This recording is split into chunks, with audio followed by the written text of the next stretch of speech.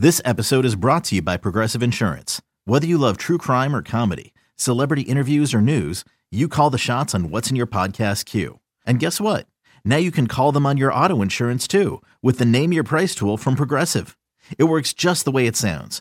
You tell Progressive how much you want to pay for car insurance, and they'll show you coverage options that fit your budget. Get your quote today at Progressive.com to join the over 28 million drivers who trust Progressive. Progressive Casualty Insurance Company and Affiliates. Price and coverage match limited by state law.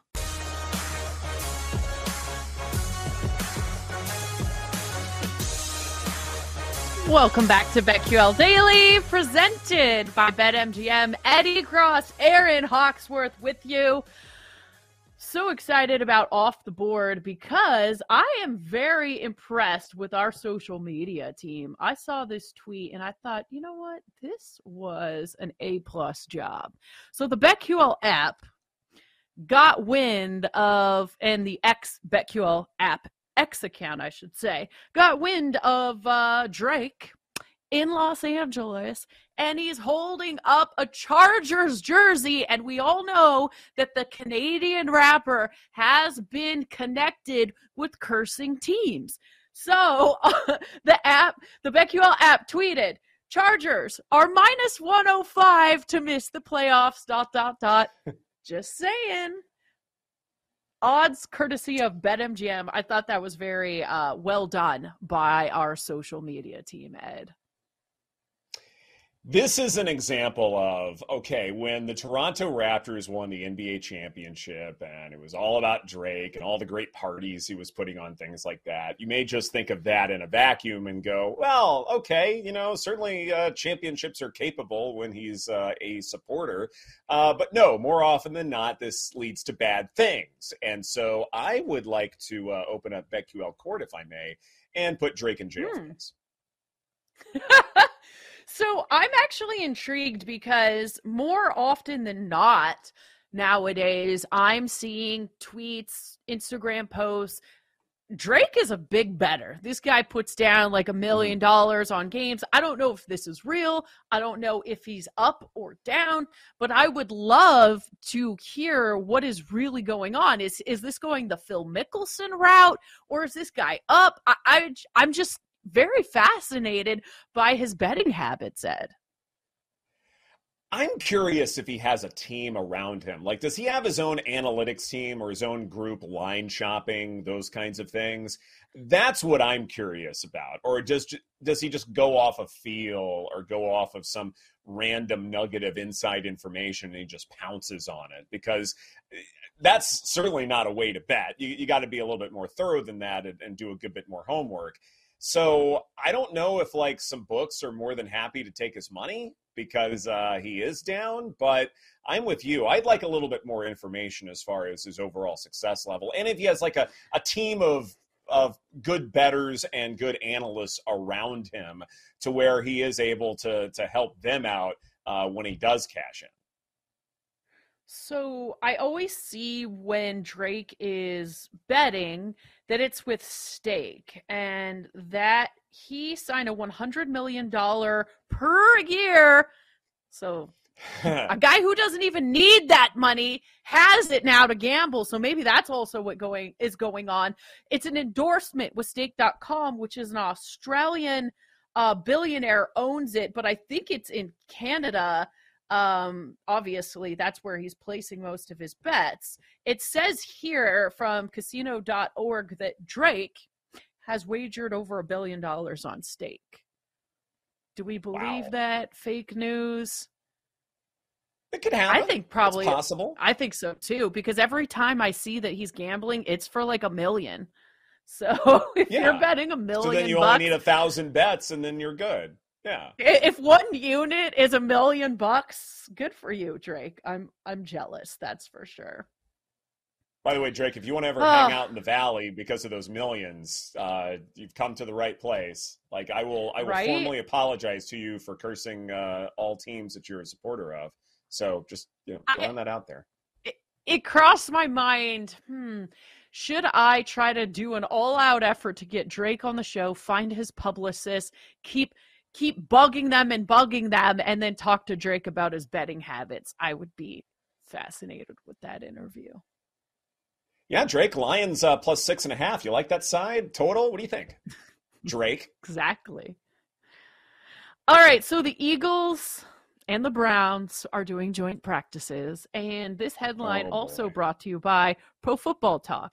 The Eagles took cheap shots at Deshaun Watson in joint practices, and I was reading this piece, and they're doing 2 joint practices. So the first day, it says like they look at the tape. So the second day got chippy, and they were basically like, thank goodness there's not a third day. And I was disappointed. I like to see some fights break out. I like it when things get intense.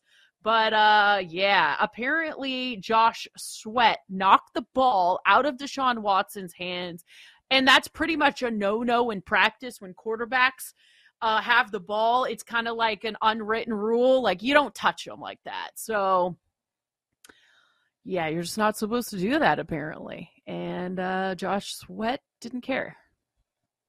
Right. nor would he. I mean, this is a feisty Eagles defense to begin with. I mean, we didn't need the story to know that.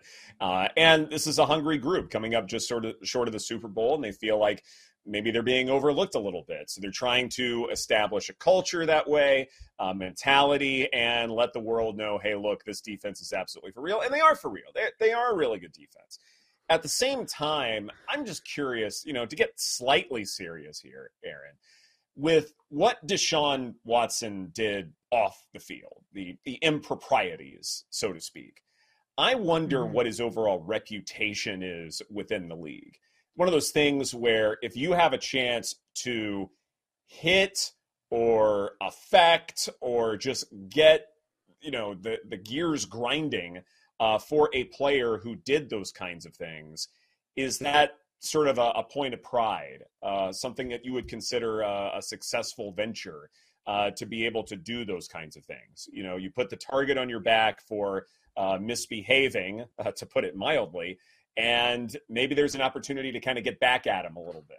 And I wonder if that's an element in any of this. I don't know, but I certainly know many folks who would sort of take that opportunity unto themselves if, say, they were, opposite Deshaun Watson, regardless of whatever you're supposed to be doing in a joint practice. Still, though, if you have a chance to hit him, rough him up a little bit, then you're going to take it. The same thing crossed my mind. Like, is this guy even going to make it a full season? I mean, defensive players and the defensive line already, they are raised to go after quarterbacks, let alone any off the field things that may fuel them even more. And maybe there is some jealousy there, some resentment that this guy had these allegations, got the bag, and is getting a second chance. And I would not be surprised if we do see some of that. I was thinking about this also, like, how does this narrative affect how we might bet on this preseason game tomorrow? Does it change your opinion one way or the other? We were talking about that 3.5 spread. Honestly, it doesn't for me, because if, and this is more theoretical than anything else. I don't have data to back this up. But it does seem to me like with joint practices, you get quite familiar with your opponent, and familiarity, at least when it comes to, say, division games in the regular season, those games tend to be lower scoring. And so I wonder if, because they know each other, that this is when the defenses shine a little bit more. And so in that aspect, that the Eagles defense happens to be playing well, which I think is sort of, reading between the lines as far as the story is concerned, then the Browns defense may also play well, because you got a couple of great pass rushers there. So I wonder if this is kind of a defense reigns supreme kind of a thing. Maybe the under is the more prudent play, but when it comes to the 3.5 point spread, I wonder if the Browns can cover that just because it's going to be a lower scoring affair. And the total, there's a 37.5, a 38.5. That's already pretty low, and we saw the trend of overs were profitable. So I'm torn. Stay tuned for tomorrow when we give our sides and totals on this one. All right, I want to get to this because I know Paul has Paul has ties to this story, but I thought this was funny from BSO.com. Skip Bayless is scared to debate Fox Sports 1's Nick Wright, according to sources inside FS1. Paul Paul and Nick went to Syracuse together. Paul, does this surprise you at all, or do you think there's some validity to this headline? No, I think there's some validity to it. I think Nick would eat his lunch every day, and it's happened once before, and he hasn't, like reading through some articles, he has not been invited back. I guess something similar kind of happened with Bomani Jones. And I mean, look, I went to school with Nick. We were the same year, did some radio together. He was obviously much better at it, but and he's done great for himself. And he was one of those guys that you could just tell, like, was going places. And then we reconnected in Houston when I was working down there. He was on the radio down there. And, like, I don't want to say we contributed to his career, but, we did have him on for a weekly spot. I made sure to give him a spot every day to do the TV thing. Not, but just putting that out there.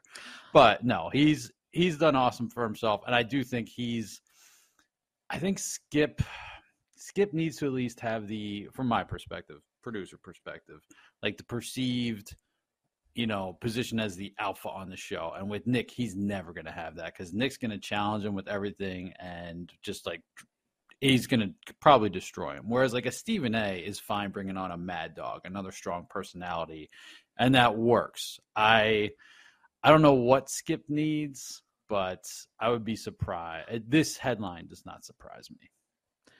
Really quick, this headline reminded me, I don't know if anyone's read the book 48 Laws of Power, but one of the laws is never outshine the master. And this is a situation where if you go on Skip's show like that and you outshine the master, so to speak, it may not end so well for you. And sometimes you need to manipulate things and know your role. If you do want to be successful in situations, that might not be the opportunity to try to outshine the master.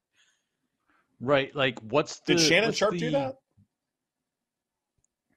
There you go. No. I don't know okay. if yeah. I think you could argue it. Him. Yeah. But like, what's the benefit to Skip for having Nick as his co-host?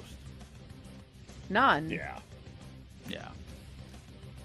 Former player. Except makes now a lot we of all sense know what's because going on, and you lose Right. a little respect for Skip, right? Like, if you're going to be a debate guy, like, don't be a coward about it.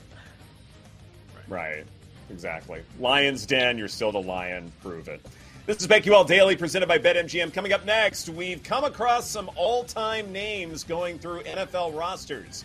We will share our favorites right here on the BetQL Network. We'll be right back with BetQL Daily, presented by BetMGM on the BetQL Network.